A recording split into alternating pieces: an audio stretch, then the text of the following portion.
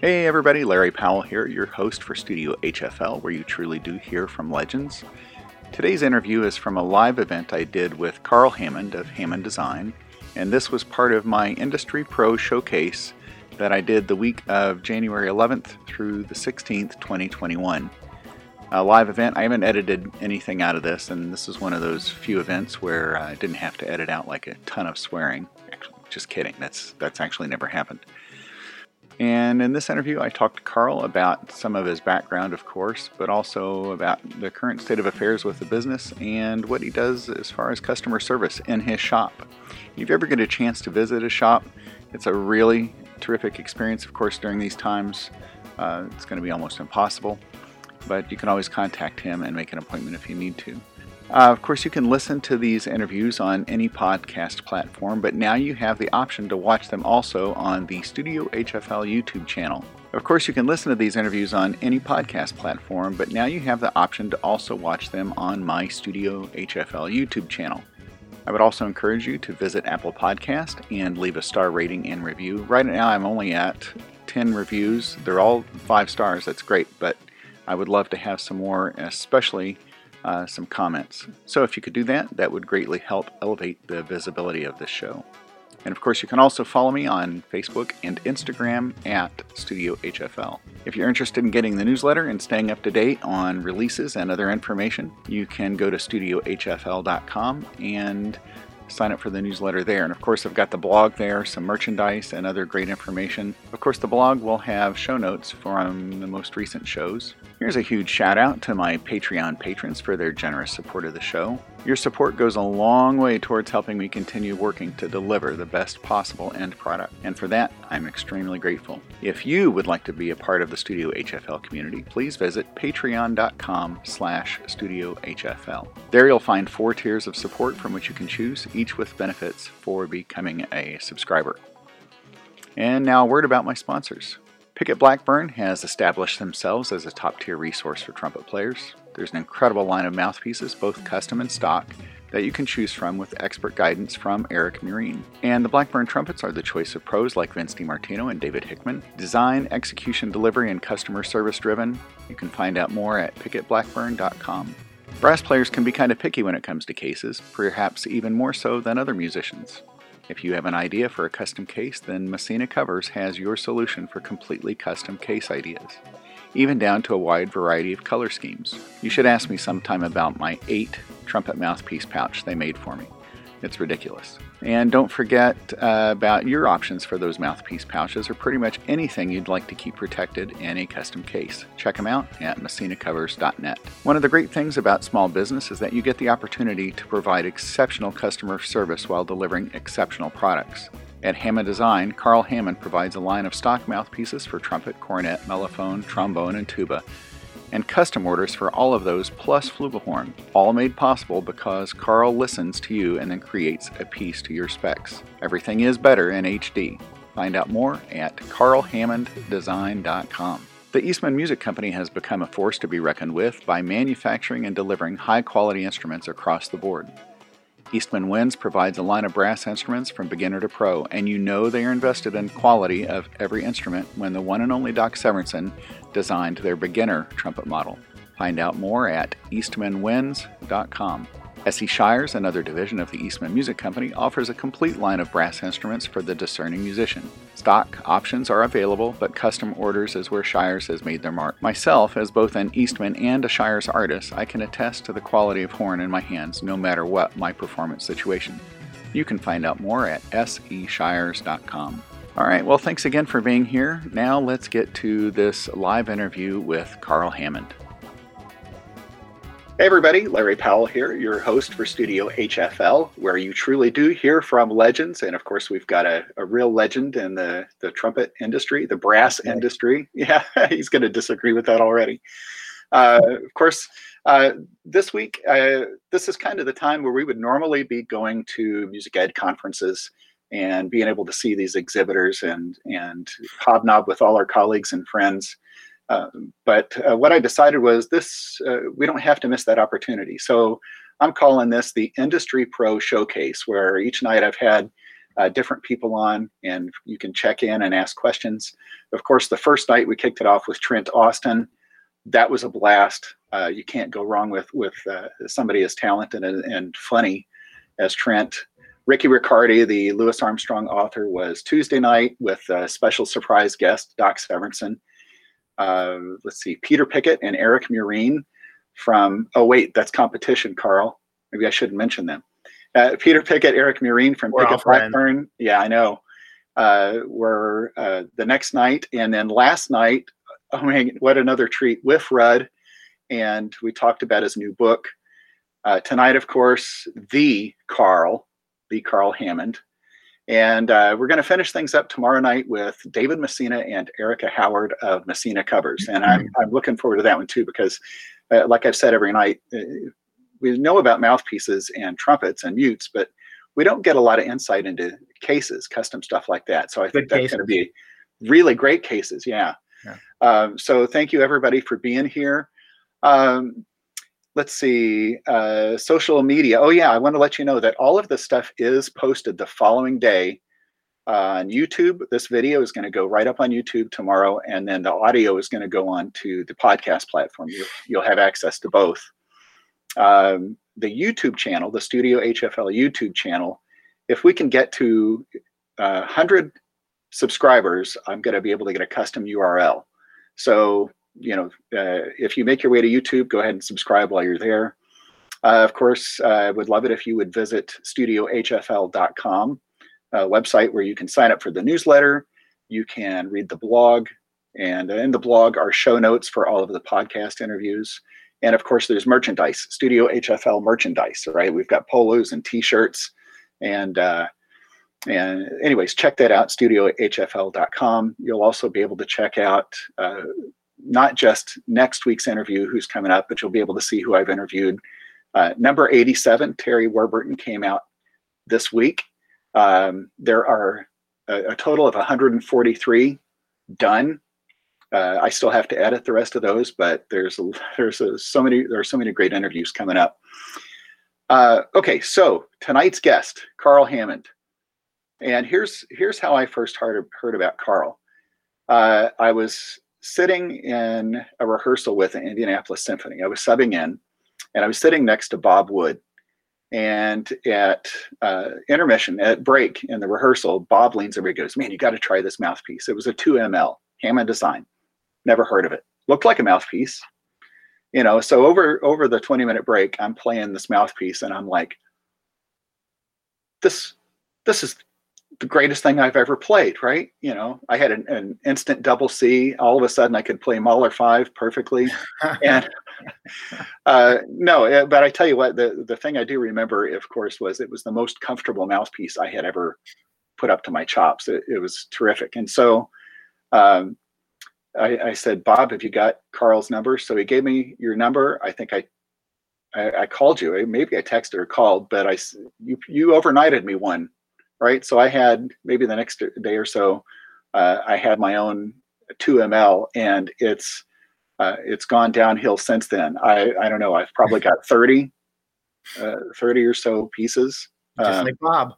Yeah, just like Bob, right? And they're all great. They're all great. So that was my introduction to you, and then we eventually met. I came up to the shop, the first shop. Where was the first shop? Oh, there was one up there by O'Hare Airport. There was one out in Downers Grove, and then that's the one. That's the one I came to. In Downers Grove, yeah. That was a nice place. Then we moved to Western Springs. Been here in Western Springs for 10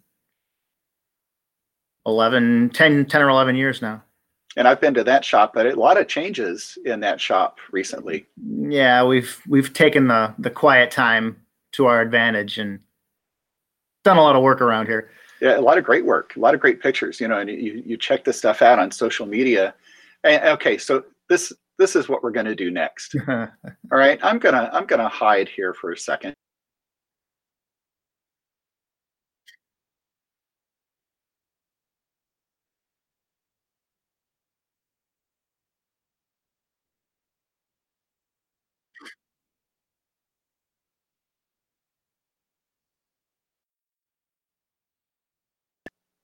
All right. Can you still hear me?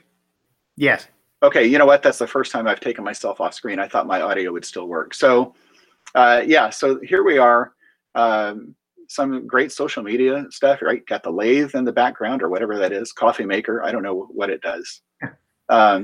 So then we get stuff like this. This is what we have permission to discuss, which I think it looks like bowling for mouthpieces, right? Set them up, knock it down. That's a very cool picture. But why are we not to speak of this vignette? That's my question. And of course, it's too late. I've mentioned it. What's going on here? Quite honestly, I'm not sure either, but it's the stuff that I threw in the recycle bin the day before. Yeah, I put on Facebook, if you can guess the number of mouthpieces in each jar, you're going to get, you'll become a member of the Mouthpiece of the Month Club. Well, then you just answered the question. Yeah. So, yeah, but I don't know how many. But a couple of people did comment on that post, with their guesses. They'll be disappointed to find out there's no Mouthpiece of the Month. We're also not supposed to talk about the decor, or that those horns should be on hooks, not shelves. Jeez. Yeah, so which is why I'm bringing that up, right? See, to me, you can't tell me not to talk about something, because I'm going to bring it up. You know what? Through my whole career, working at Schilke and anywhere I've been, we always hang trumpets from the hooks on the wall, the dowel rods and stuff. So that's what I set up over here to hang all my instruments. Yeah, that wasn't liked much, so we did it different. Well, I like the setup behind you. I mean, it's very tidy. It looks good. Yeah, everything. Trying to make it more visually pleasing for people coming in.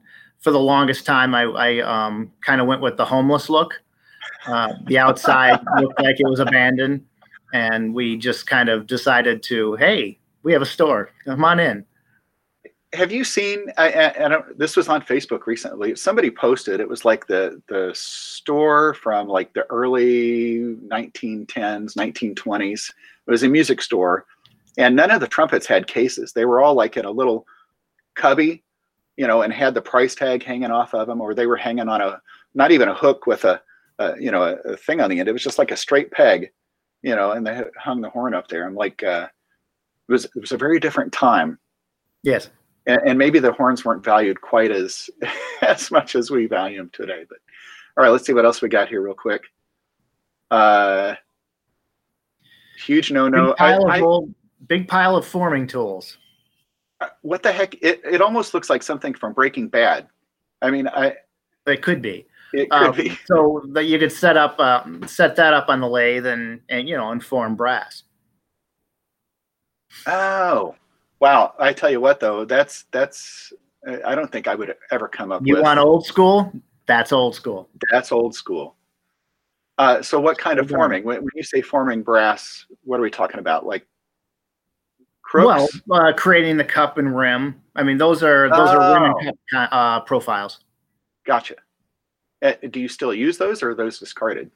Every now and then, but more than that, I do. I have other ways of doing it now. So okay, so it's just decoration. Those are just kind of laying in a basket, apparently on display. Got it. Okay, so then we have this is 1,000% okay to chat about tonight. So tell us who this is. That's my boy Norman. He's here. He'll probably be in the picture every now and then. And he's in the shop with you, right? Yes. Does he just what happens when people come in to try mouthpieces? Does he take off? He scares the crap out of them first, and then we pull them backwards, and then when they come in, he licks them to death. I haven't experienced that one yet. And no. You know what? Wouldn't that be a great marketing thing for any business? Come in and get licked. Yeah, the mailman doesn't like us much.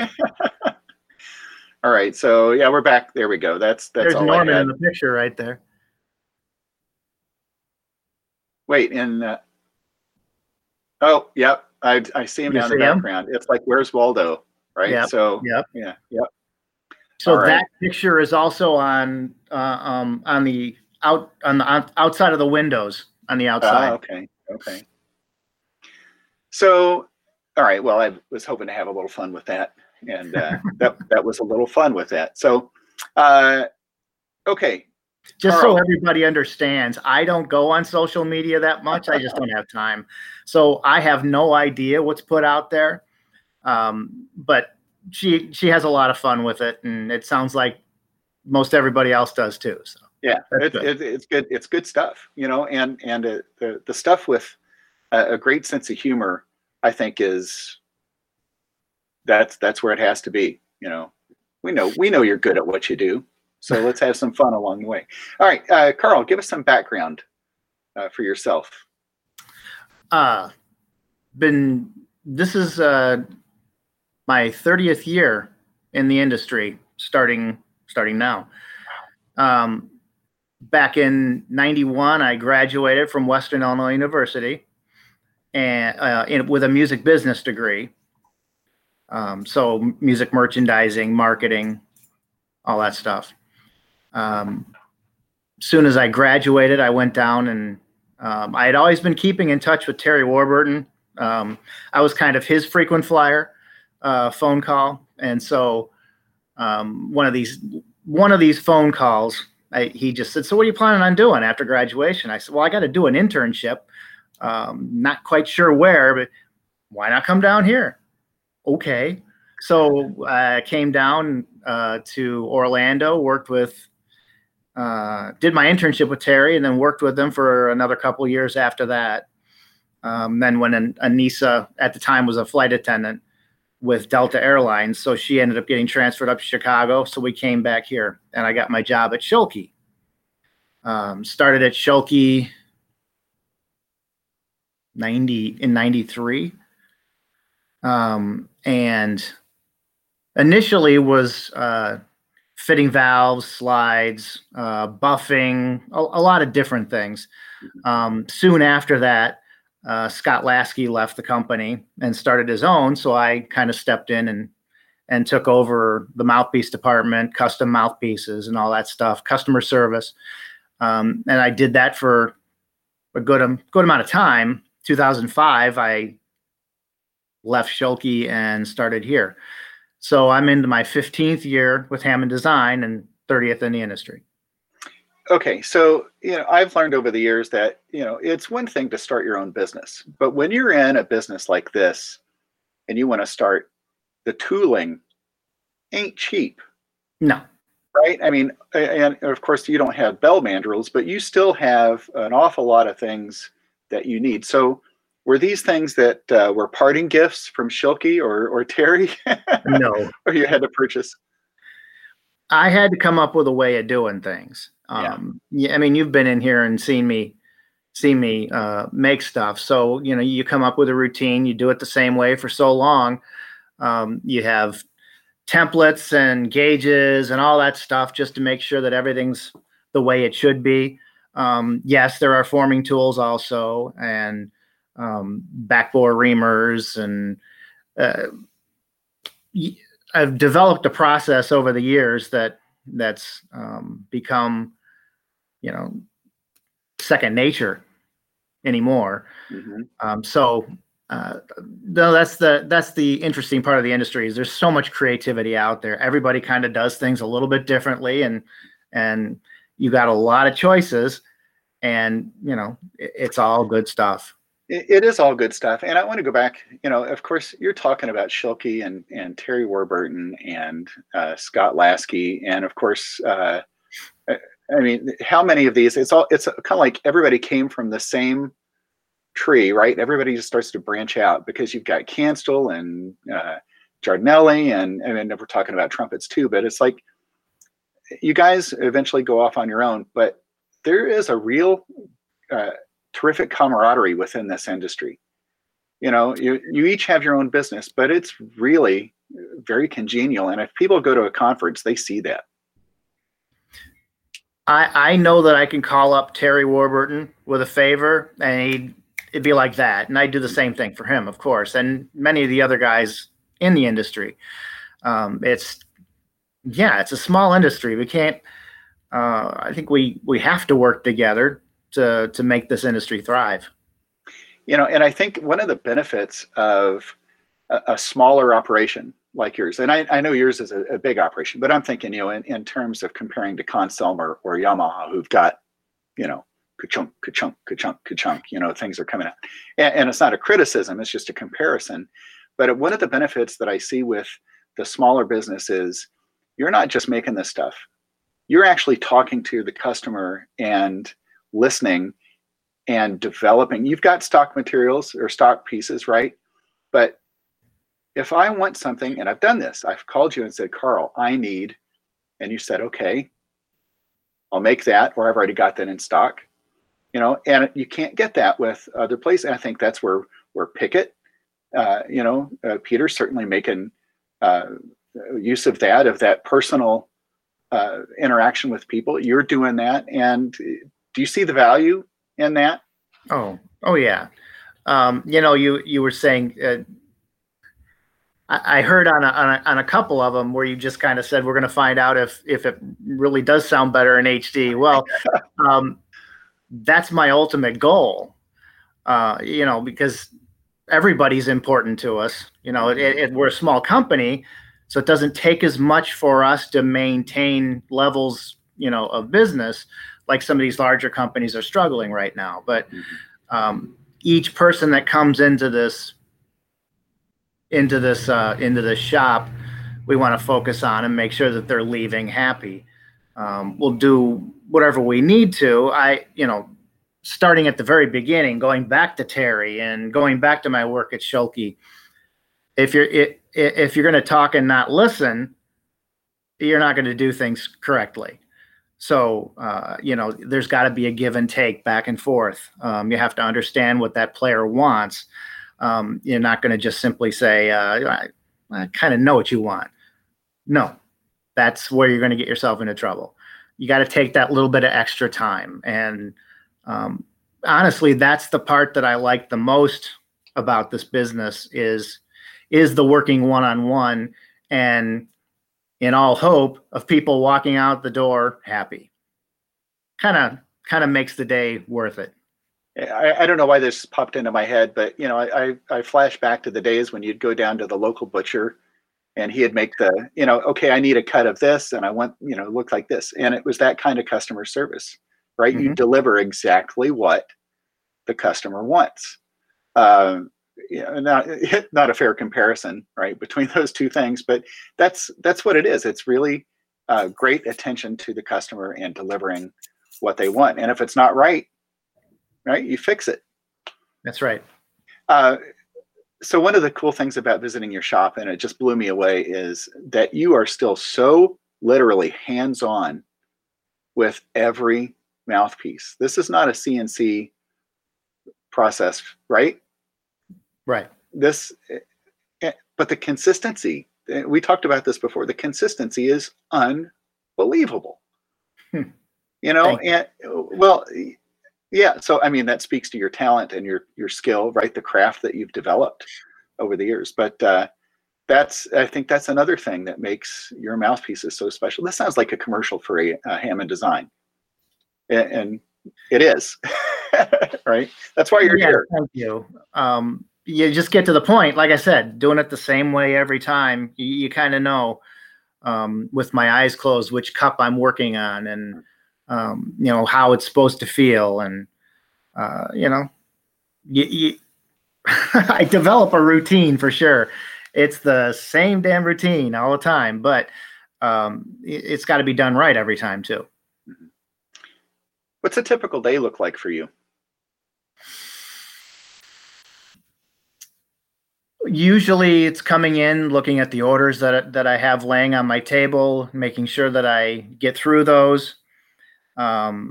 We might have a customer coming in, not so many lately.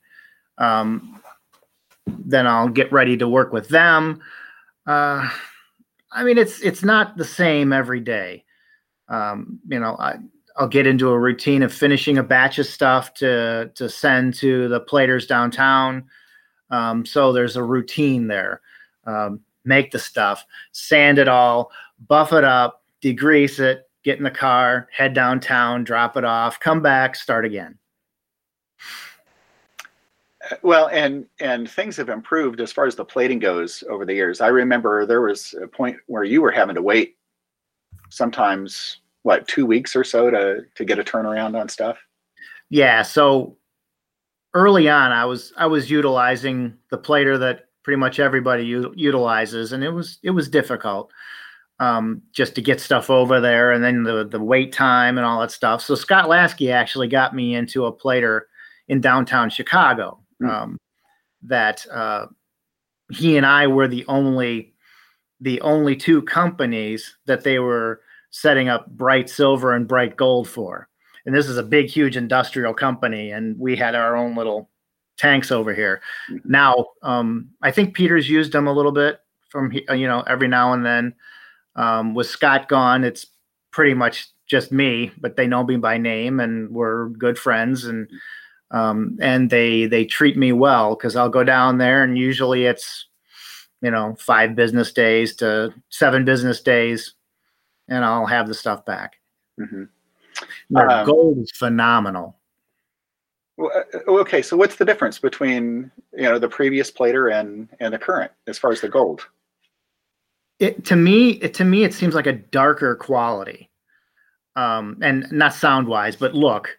Mm-hmm. It looks like it's a little bit darker and thicker in quality to me. All the people out there who have gold mouthpieces, you can be the judges yourself. But when I first got a gold plated piece from Reliable, it was stunning, and I just knew we had made the right choice. Let's see. I'm trying to get. This is one of your flugel pieces you made for me. How long ago was that? Well, that's what I'm. How long you been with this plater? Quite a long time. I'm not sure. That one could be. I mean, it's beautiful, and it hasn't worn at all. But this one you stamped on the rim for me, RFL. I don't know if you remember this one. This was I think it was a number 12 throat you put on this, right? A number 12. Nobody can see that, but that's huge. You can drive a car through it. Yeah. So, I will say the gold plate, personally, the one reason I like it is it warms instantly. There's not a cold mouthpiece feel going up to your chop. So, but of course, visually, it's also, it's a great thing to look at, right?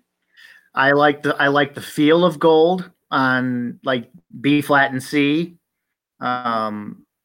Piccolo trumpet, I can't play gold to save myself.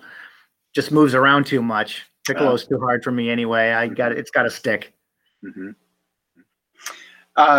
Okay, so pandemic is affected everybody. That's the understatement of the year. Yes. It's devastated a lot of people who just kind of were standing there, but you've pivoted. You've and I know that's kind of the word of the day, right? Pivot. What does that pivot look like for you in orders and deliveries and manufacture? Well, I mean, the pandemic's been hard on us too, for sure. Again, going back to the size of the company, I mean, we're not big, so it doesn't take nearly as much to keep it rolling. So that's been a little bit of an advantage. Hammond Design isn't going anywhere. Having said that, orders have been down a lot. So we did take the time to I've been designing some new stuff, trying to fill some gaps in the trombone line, and taking the time to stock up so that when everything opens up, we'll have piles of mouthpieces here waiting for everybody.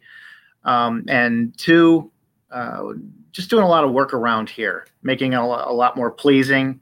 And we have had people in here, not a lot, but the thing about that is, it's a big enough place where we can spread out. Most people know I'm also a firefighter EMT, so I've been seeing this from both sides, and I know what it takes to be careful. We've had one or two people in here over the past couple months, maybe, but we just kind of set it up where we got a table in the middle of the room. I'll take things, clean it up in a towel, set it on the table, back up, they grab it, they play. It's been fine. We do our due diligence for sure, and we're extremely careful. Having said that, compared to normal business, not a lot's going on. Yeah. But we've taken this time to do as much as we can to help further the business for when we all come out of this, we'll be ready to fly.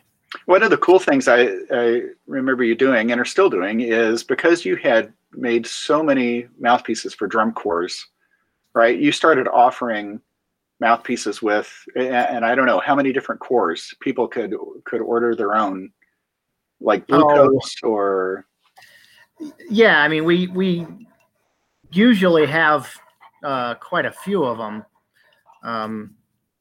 We usually sell to at least 12 or 15 of them a year.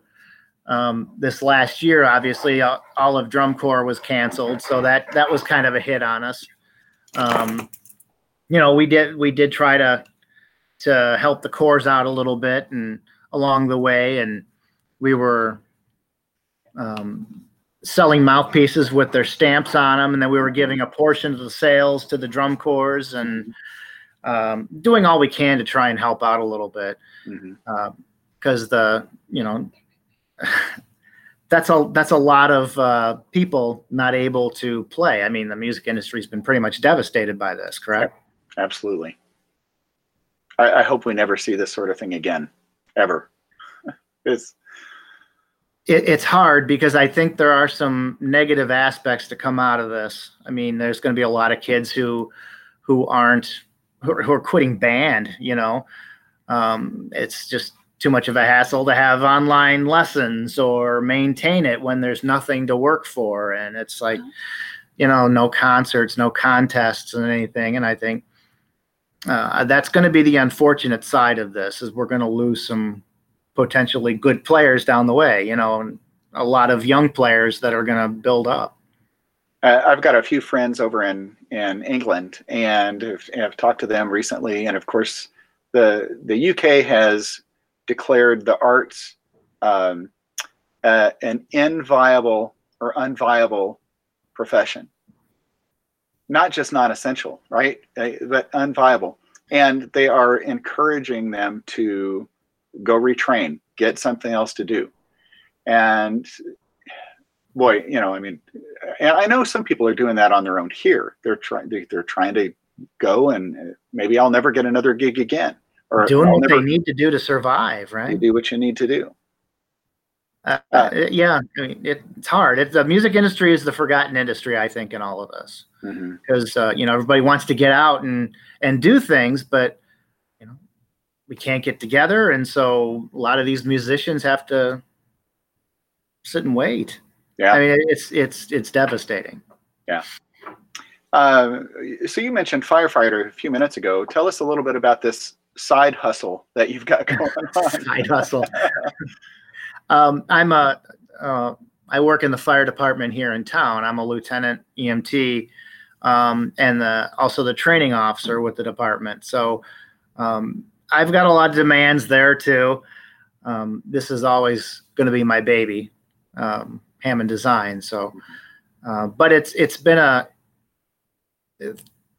if there's a good part of this last year, I will say it's seeing it from the fire department side, because you learn a lot of compassion, you learn a lot of respect, and you see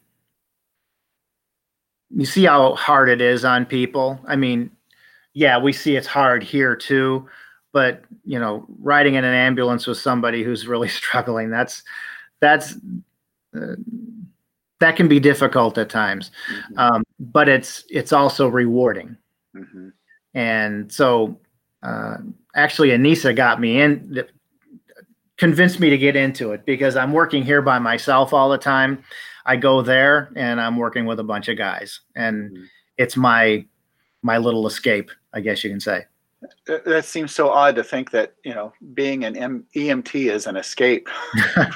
It's less pressure than what you're doing. So it's definitely not less pressure, but how and when did you get involved or interested in that?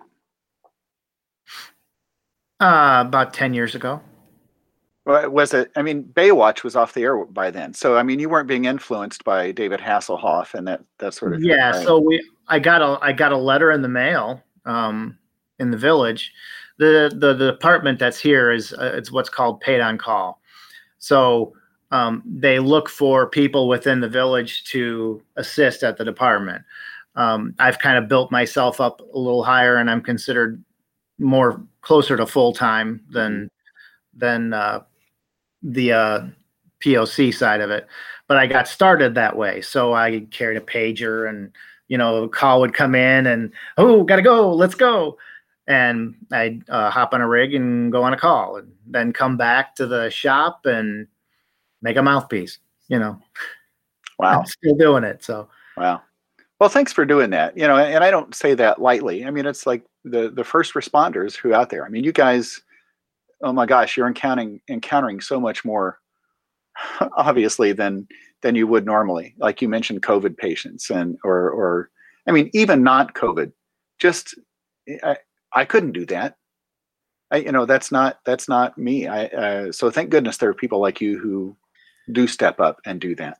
Well, and it shows you how hard this has been, because any other time we go up to a house, the fire to get off an ambulance or get off the engine or whatever, and people just flock and they love the firefighters. This last year, they've avoided us like the plague. So no, we're good. Stay back there. So right. It's been hard everywhere. Yeah. So a couple of people just commenting. So Anthony Triplett early on, we're talking about social media stuff. He says, I often add fuel to the social media. Yeah. Don't you? Is he saying he's a troll? Or no, he's not a troll. Okay. We're keeping him busy. Okay. Yeah, he's been doing some videos for us. I mentioned that I've been trying to design some new trombone stuff. So we've been throwing things at him and hoping something sticks, So he's been making videos showing the progress. So you mentioned trombone mouthpieces. Do you have a way in designing a trombone mouthpiece to compensate for the lack of a trombone player finding fifth position? I'll leave that one for Anthony. Okay, so Brian Hoover. By the way, Brian is a local trumpet player here in Indy. I know Brian well. Oh, terrific! Yeah, right. He plays some of your stuff. He's asking how your fingers are, and I think that was following a conversation about you and the lathe. The sanding of the mouthpieces. So right. Whenever I make tubas, forgive me, tuba players, but making tuba mouthpieces are the death of me. Sanding mouthpieces doesn't take more than 5 of them before my fingertips are bleeding. So that might be what he's talking about. Got it. Well, and I noticed on Facebook earlier, Dan Galando, another local pro here in Indy and a good friend, was asking about a 3MLX. I mean, and I tell you, Dan, he's on board with Hammond too. I mean, so that brings up this. I haven't seen Dan in a while. He's doing great. I mean, and of course, he's working with the Indianapolis Chamber Orchestra. Well, I say he's doing great. I'm hoping he's doing great. We don't see each other like we would normally, but he's working with the Indianapolis Chamber Orchestra and trying to get those musicians, being part of helping get those musicians back to work safely. But so this reminds me about the whole regional thing. I think when I first heard about you and Hammond Design, it was like Indiana, Chicago, but you're a little more than just regional now. I mean, you're international at this point. Yeah. there for the longest time, there was a path being worn from Indianapolis or Bloomington, for that matter, up to Chicago. Joey got a lot of his students. Yeah. Joey Tartell got a lot of his students coming up, and then we got to know Bob Wood, and it kind of branched off from him with the symphony. Indiana's been very good to us. Mm-hmm. We have one of our largest dealers is in Tokyo, Japan. We've got, but we ship all over the world now. I know that's the part that still gets me when we send a mouthpiece to Seoul, Korea, and I'm thinking, who the heck knows me there? I mean, great. I'm thrilled to death. It's humbling beyond belief. When I see Tasmania or something like that, are you kidding me? It's funny you mentioned that, because just recently I set all my podcast up on SoundCloud, and they provide analytics on things. And so I had gone and looked. It's kind of cool to see that I'm in every state. Mm-hmm. And I don't have any listeners in the Arctic or Antarctic yet. So I'm on 5 of the 7 continents, right? And but to see New Zealand or Taiwan, of course, nobody in China, right? I mean, it's a big blank, but it's kind of cool to know that you've got global reach on something. It's a pretty cool feeling. Yeah, it's a good feeling. Yeah. And then Texas is its own world. we send a lot of stuff to Texas. Well, they're kind of known for their band programs down there, right? Yes, very much so. So again, this would be the maybe. Well, I know it's not the only time there's a show, but of course, Indiana Music Educators Conference would be happening this weekend. Ohio would be in a week or two. Illinois, Michigan, all this stuff would be happening. You miss going to those shows, I would imagine. Yeah, it's kind of all pretty ironic, because there for a while I wasn't able to get to any shows because I was always just so busy here, and then finally we made the statement that we were going to just start going to shows again, and then we got shut down.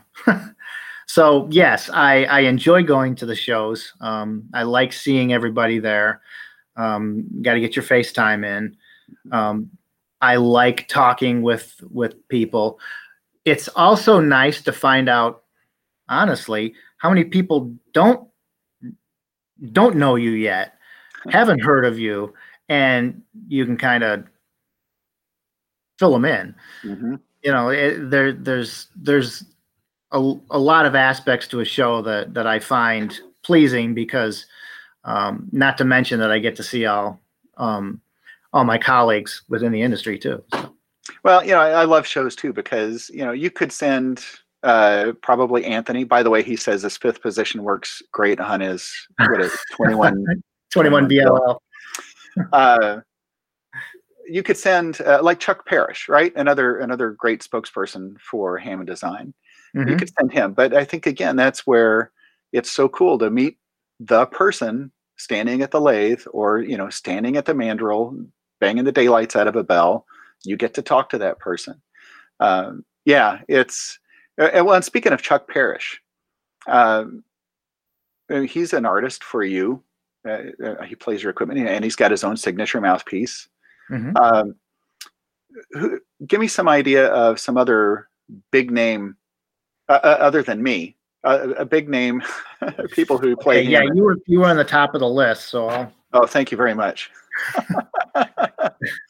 So we've got we feel all the people playing Hammond Design are extremely important, but some of the most well-known supporters. So we got Michael Mulcahy in the from Northwestern, and obviously the CSO, as well as Jay Friedman, Larry Zalkin, trombone instructor and former symphony player, and he's at Eastman. Ava Ordman up in Michigan State. How you doing, Ava?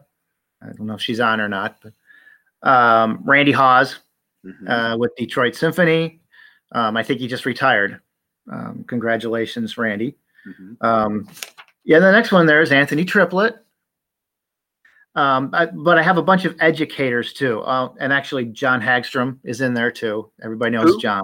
Yeah, right. Yeah, who? Yeah, kind of a nobody hack, knows right? that name. I've got a bunch of educators too, and I be honest, that's where I geared it initially, was to get in with the professors, because a lot of those professors are also guys who go off and tour, like Joey Tartell Mm-hmm. at Indiana, Steve Leisering in Kansas, Karl Sievers in Oklahoma, Jim Dooley out in California, Chip Krotz at Georgia Tech, Mm-hmm.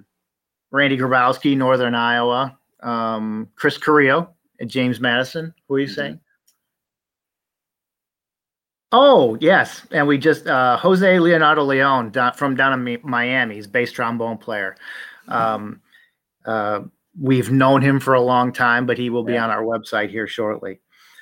So there's a lot of names there. Like I said, I think we're all kind of in this together. So we appreciate everybody for sure. Well, and I can see the importance, of course, of getting in to the younger players, getting them experienced with the brand. Well, and not just with the brand, but the quality and the options that you provide early. So now I'm thinking, when you mention Mick or Jay Friedman, I'm thinking, okay, so you've got these guys who've been playing for 1,000 years. You think they're going to be pretty happy with their equipment. Why on earth would you change this late in your career? And I'm not saying they're done. I think it's remarkable that they're still as strong players as they are. But I mean, you've talked to them. What is it that they find with the Hammond mouthpiece that they haven't found elsewhere?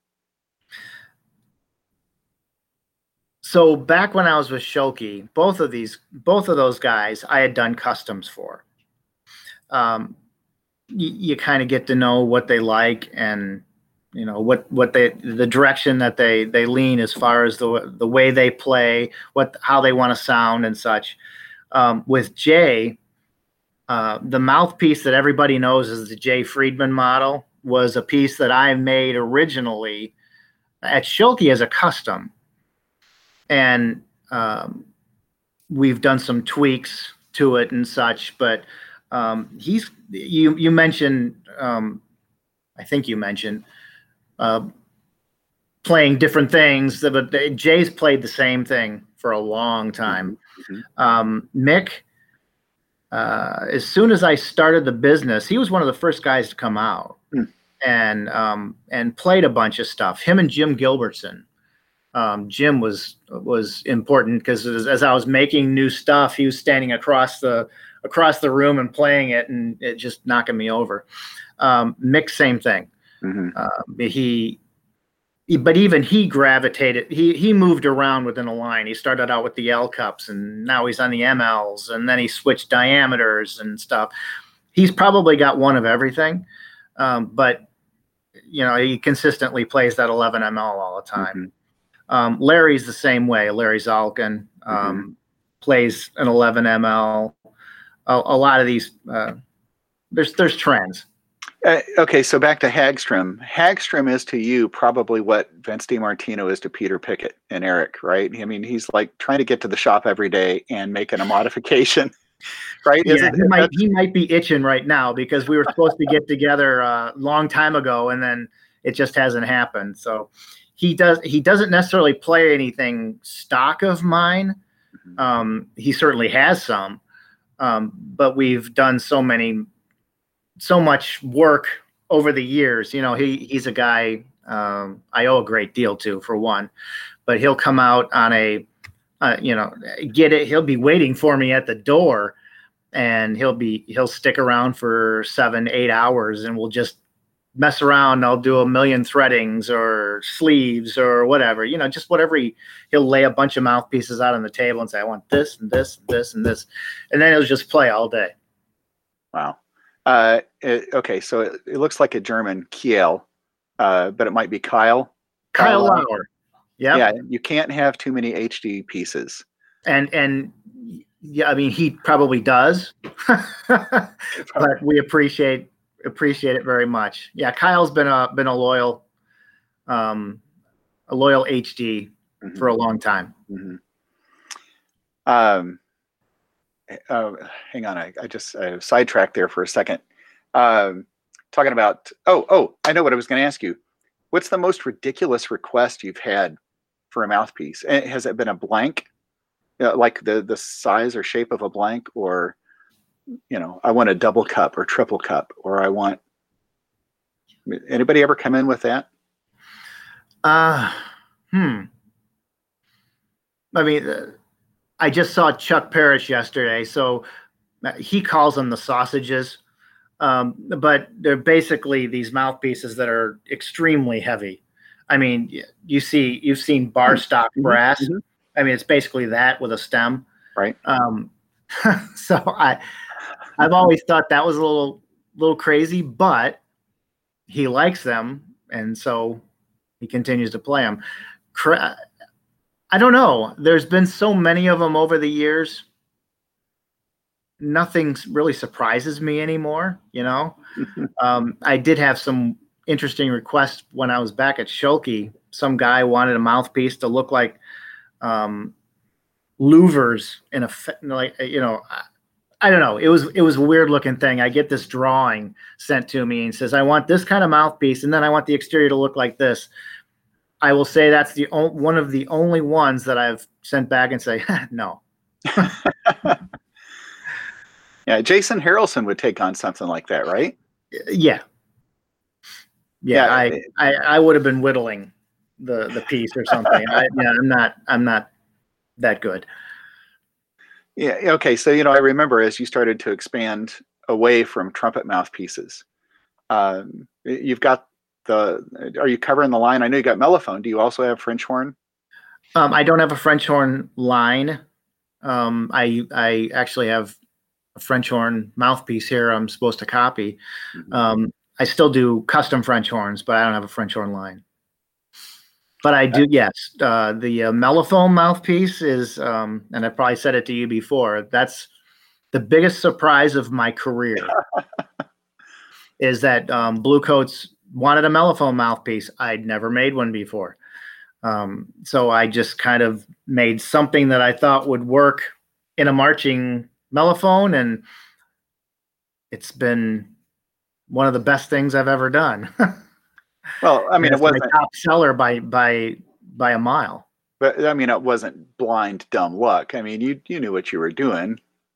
I mean, I had my ideas, but I never honestly thought if I was going to look 15 years in the future that the 6MP mellophone mouthpiece would be my top seller. Mm-hmm.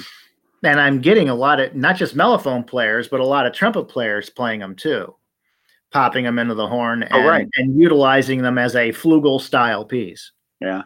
You're one of the first mouthpiece makers I knew that started to compensate for depth by changing the length of the mouthpiece. Mm-hmm.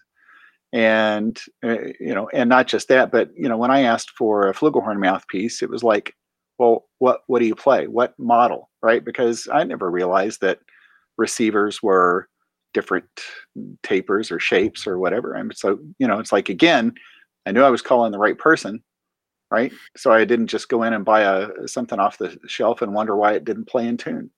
Yeah, not everybody has the same flugel receiver. So you've got your Bach receivers, you've got your Getzen style or the larger Yamaha, and you got your French tapers. And that's the one reason why I do not stock flugel mouthpieces, because I'd have to stock a whole bunch of different stems, and I have a hard enough time. So I just those are one-offs that I do for people. So Anthony's latest comment, I made some request and got, well, that is a unique piece. Which one was that? I wonder. Yeah.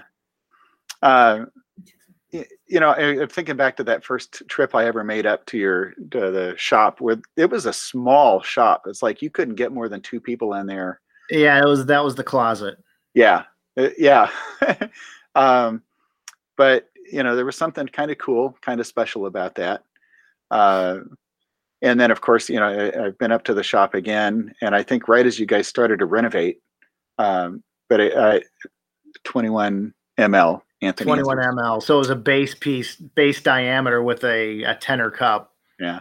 And as I recall, it didn't work out too well either. So, I'm thinking we can't visit you right now. Not the way we would want to.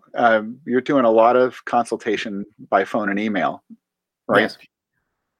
How? I know it's not the same, but does it still work? Yeah, I mean, because I'm thinking if somebody's going to play, right? It's not as easy as being in the shop. I mean, if you're here, I get to listen to you play. We talk back and forth. I do something, I hand it right back to you. You play it. I make changes to it. The phone. Yes, I want to talk to you. I want to hear what the issues are. I want to hear the keywords that I'm looking for. Mm-hmm. I want to hear you play. I've actually had people play over the phone. It's just not quite the same. I think this would work.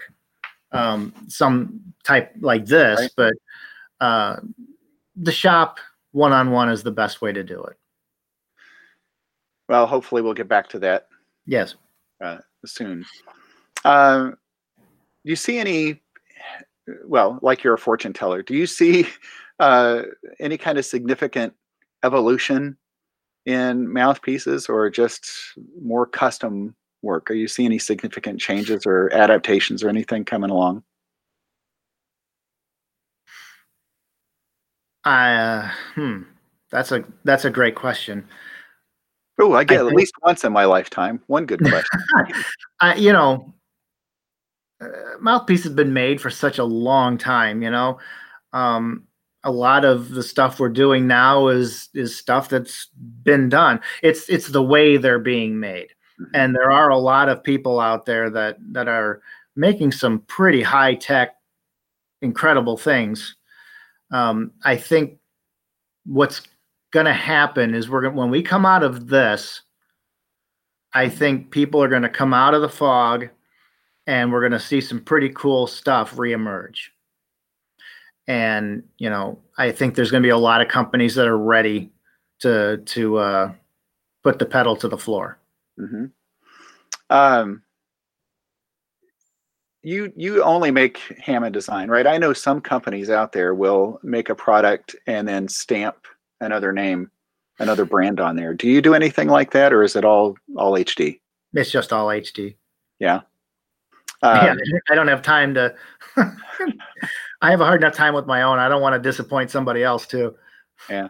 But, I find that fascinating. And you see that, well, even in food, right? Like we shop at Aldi's, but my wife says, that same truck that is backing up and unloading food into Aldi's is over at Kroger or wherever. It's like, it's just a different brand. It's the same product, but a different brand. Right. Okay. Nick, I don't know how to pronounce his last name. Osick. I remember asking for a smaller version of my already small lead piece, and I know Karl was probably like, what? Yeah. Oh, he's the one who says, don't mention the bent dimes I've made. So we're talking like really compact pieces, right? And it's actually, some of his stuff wasn't as small as he thought it was. I've certainly made smaller. But yeah, he's a great player. He sounds good on those bent dimes. Okay, so think about bent dimes and mistakes. Do you have mistakes? Oops. That was the jar that you saw. Oh, right. That you showed early on. Yeah. Right. Yeah. Okay. Well, there weren't very many.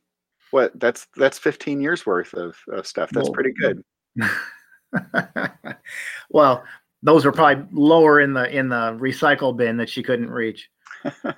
Yeah. Okay. So that's something else I learned by coming to the shop is you've got this it was a 55-gallon barrel. I remember. It is. Mm-hmm. Right. That was just full of all these shavings, but that it does get recycled.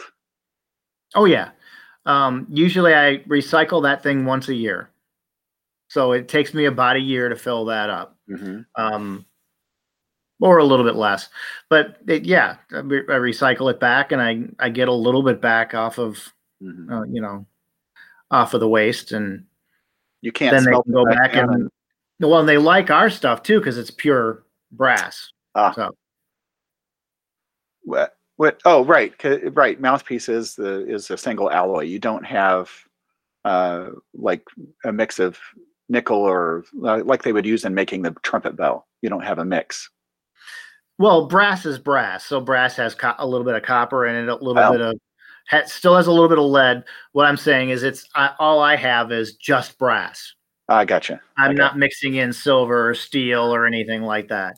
Well, okay, so you mentioned the lead. Is that why California put their may cause cancer stamp on mouthpieces? I presume so. Brass has a little bit of lead in it, which makes it machinable. And that's why we always say, make sure you get your mouthpieces plated. Joey Tartell, I'm still trying to get his original piece plated from 15 years ago, but it hasn't affected him much, I don't think so. When are you going to start offering pink plating for him? Well, yeah, it would be for him for sure. We'd have to maybe some sort of lacquer with tinting in it or something. We'll have to come up with something. Yeah. What about acrylic tops? Have you gotten into that yet? I have machined some clear acrylic. It's harder for me just because I don't have a lubricant going on it, and it burns real fast. It heats up super fast. That's why I use the white plastic for the Delrin rims and tops and stuff. Mm-hmm. Oh, right. I'd forgotten that. You already have some sort of alternative out there. Mm-hmm. Well, so what else is going on? I mean, you're a firefighter. Well, not a firefighter. You're an EMT / firefighter. I'm a firefighter. You are a firefighter. Yeah. By the way, do you have to qualify or recertify on a regular basis with that? Well, as far as the EMT, I have to do yearly CE, continuing education. Mm-hmm. So through Loyola Medicine here, we have to do that once a month. Okay. And then with the firefighting, I mean, every time we go off and do a fire, you kind of need to know how to do it. So I don't know. We always do the physical fitness and such. So well, there's always refreshers. Cool. But not like that in mouthpiece making. It's amazing how many things that show up that you know what? I haven't done that in a long time. So it's never the same day twice. I'll tell you that. Cool. I'm thinking about Terry Warburton all of a sudden. And of course, like I mentioned earlier, his interview came out on the podcast platform this week. But now it's no secret. But I found out everybody's kind of found about. Let me try that again. Found out about this already. He makes fiberglass boats. Yes. Which he calls warboating. Of course he does. Which I think is hilarious. By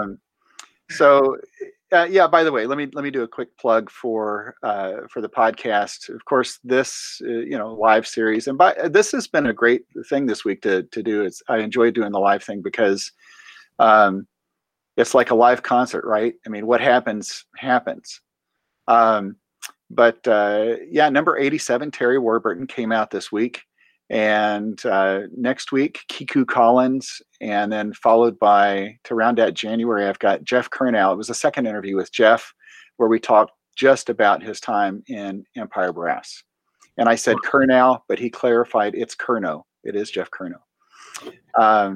So, if you want to be interested in finding out more about Studio HFL, go to the website, studiohfl.com. You can go and sign up for the newsletter. I also would like it if you would consider becoming a Patreon patron. There are some benefits there you can check out on the website. And of course, email me with any questions that you might have out there. Karl, I'm not talking to you. I'm talking to people that are listening out there. But show notes for all of this stuff can be found on the blog on the website, and merchandise on the website. Trying to do everything we can. Right. I see Karl's got merchandise. He's got his HD shirt on, and you've got T-shirts as well, right? Yeah, T-shirts are getting low. We're kind of waiting to place a new order here, but we will be soon. Do you have caps or anything? We don't. We could. Yeah, I'd buy one. But so, anyways, tomorrow night, Messina covers. David Messina, Erica Howard. They're going to be wrapping up this industry pro showcase that I've been hosting this week. Karl, before we wrap up here, anything you want to share? Did we cover everything? Did I? I've been handed a couple of questions. I guess they contacted us. Okay. I don't know if they're listening tonight. That's okay. They are if they asked. Yeah. But one's from Perry Reed. Oh yeah, I know Perry. Yeah. He says, how do you fit a mouthpiece for students grades 6 to 12? What playing test do you use or recommend? That's kind of a wide range. So you could kind of presume that the high school guys are going to have a little bit more capabilities, I guess you can say. But with the younger kids that come in here, and I'll say when I started the business, I was more towards the college guys, and it's really amazingly trickled down. And we are getting younger players in here. Obviously, they're not going to come in with anything fully memorized, or they might bring a book or two, but a lot of times it's just a simple, B-flat concert scale, and then have them tongue them and play them legato and quiet and loud, and trying to get as much differences in musicality and what they're putting out. If you play the same thing over and over again with the younger guys, they're not going to be all nervous. They'll eventually relax and say, okay, I've got this, and they're just playing the same thing. And then you're focusing mostly on the sound and the results that mouthpiece is creating versus them fumbling over, notes and such like that.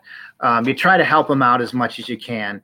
Some of the older high school kids will, I recommend that they bring in, etude books or any flexibility studies that they do. And because we'll put it on a music stand and we'll play those same things over with different pieces. So. You gave quite possibly the best answer to that question, because you didn't say, oh, it should be a 5 ml. Right? I mean, you think about it. It's like, I know drum corps have kind of taken this trend to say, okay, we're going to put all the third trumpets on a 5C or 3C, and the seconds are going to be this, and that's a whole different conversation. But I like your answer. Right? You have to listen. You have to take every individual player for who they are, and then make choices. And some of these younger kids that are coming in, this is kind of the first time they've ever stood in front of somebody they didn't know and played. They're not nervous. And so you want to make them as comfortable as possible. It doesn't have to be, a full etude. Play a scale. Yep. And you take from it what you can, but make them as comfortable as possible so you're not dealing with the nerves and you're not dealing with the fumbling. Just play. That's what it's all about anyway, right? Exactly. So, you got another question there? I have one more here. This is a guy who's ordered a custom mouthpiece not long ago from me, named Brian Johnston. I think he's listening too. Mm-hmm. He's got 2 more on order. But he asked, what's the biggest sound difference with standard and skeletonized blanks? I'll grab them. Yeah, I want to know the answer to this question. So I'm trying to get my bearings here. There we are. So that's a skeletonized blank, and that's a standard blank. With the small bore mouthpieces, the small stem mouthpieces, we give that option. Some guys like to feel a little bit more resistance up close to their face for response and articulation feel. That's where the standard weight would come into play, because weight creates resistance. So the two same mouthpieces, like 212 mLs, within the standard and the skeleton blank, to me, I think they're going to play. They're still going to have their same similarities, but their end result is different. The standard weight's going to have a little bit more depth of sound to it, a little bit more focus, just because you're going through more weight. Where the skeletonized blank's going to be a little bit freer, a little bit more zingy in sound, a little bit more high end in the sound, and probably overall freer. And so it really comes down to playability, how you want it to respond. Is everything feeling appropriate? Am I going into the cup a little bit too far with the skeletonized? So if you pull it, you put in the standard blank, maybe you'll get enough resistance to stay on top of the rim. It's all personal preference, but there's definite differences between the two. How did you come to that particular design? So when I first put the line out, everything was in standard blank. So the heavier blank. And there was a string there for a while where someone said, feels kind of tight. And so I was putting it on the machine and taking a little bit of weight off. Oh yeah, that's it. I said, okay, makes sense just to create another blank, and okay, here's your other option. And believe it or not, we have people who want in between. We aren't doing a third blank. But has that caught on any other mouthpiece maker? Has anybody tried to emulate that? Well, back in the day, Schilke always had a skeletonized. They had a couple of models which were designed with a little bit of a skeletonized shape to it. I remember early on, I was making a lot of piccolo mouthpieces, skeletonized. So I was taking old Schilke blanks and taking the weight off to the point where there was just enough for the throat, but that was a trend there for a while. I remember my first jet tone mouthpiece. Boy, you talk about skeletonized, right? Oh yeah. It was like a T. I mean, there's just barely a little curve where the cup went up to the rim. Yeah. But I think that was actually a Doc Severinsen model too. But I still have that. I don't know that I'll ever play it again, but I went through that phase. We're trumpet players. We keep them all. And speaking of Doc, I remember him telling me a story where he had thrown away garbage bags full of mouthpieces. Well, yes. Of course, he's still searching for the right mouthpiece and the right horn, Right. So, man, Karl, it's always a pleasure to talk to you, and I'm looking forward to the next time we can actually hang in person. Absolutely. The last time I saw you, and I was grateful that you came down, you and Chuck, I think both came down to my trumpet conference, November of 2019. Yep. And, it was great to have you guys here. And I'm thinking, holy cow, that might have been one of the last conferences, before stuff. Yeah, we did TMEA in beginning of February, and then that was pretty much it. Yeah. So, well, it doesn't even have to be a conference, even if coffee or beer or whatever you're love it. At the time. Love it. So, well, Karl, hang on just a second. I'm going to say thanks to everybody for showing up tonight and listening. Of course, this is going to be available on YouTube, and the audio is going to be available on the podcast platform that's going to come out tomorrow. So it'll live on in posterity. So a public thanks again to Karl Hammond for joining us tonight. And I kept saying Anissa. It's Anissa, right? Anissa. Thanks to Anissa for the excellent work on all the social media work. And I pretty much respond to any name. With her, it's Anissa. It's Anissa. Well, I want to get it right. So yeah, Brian Hoover chimes in. Thank you. I think people hope to see you sometime, Brian. Yeah. Yeah, well, Brian, you can share a beverage with us too if Karl comes down to Indy. So, Yep. all right. Well, again, Karl, hang on. Everybody else, I'm going to sign off. Thanks again for joining us tonight. Don't forget Messina Thanks, Covers everybody. tomorrow night.